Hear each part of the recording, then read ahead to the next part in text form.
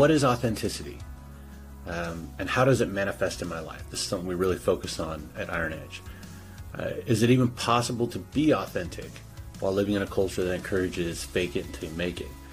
The word authentic is defined by Webster as being true to one's personality, spirit, or character.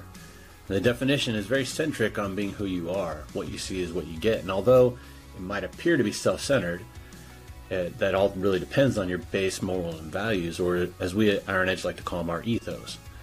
If I were to go back in time and look at my authentic self before I was following Christ, I would say it's likely a good thing that I did the whole fake it until you make it. I can imagine I would have offended a lot of people and really hurt more than I helped. Authenticity, though, it's not a fixed target. It's not something you hit and then relax because you made it, you've reached your goal.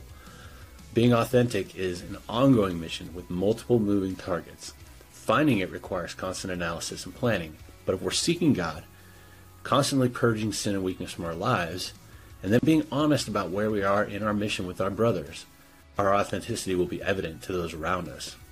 Phillipians 4:8 says, "Finally, brothers, whatever is true, whatever is honorable, whatever is just, whatever is pure, whatever is lovely, whatever is commendable, if there is any excellence, if there is anything worthy of praise, think about those things."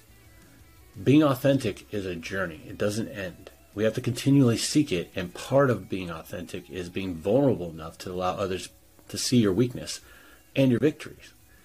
Otherwise, you're being the opposite of authentic, because not only you're lying to everyone else around you, you're lying to yourself too. So, don't be afraid. Be authentic.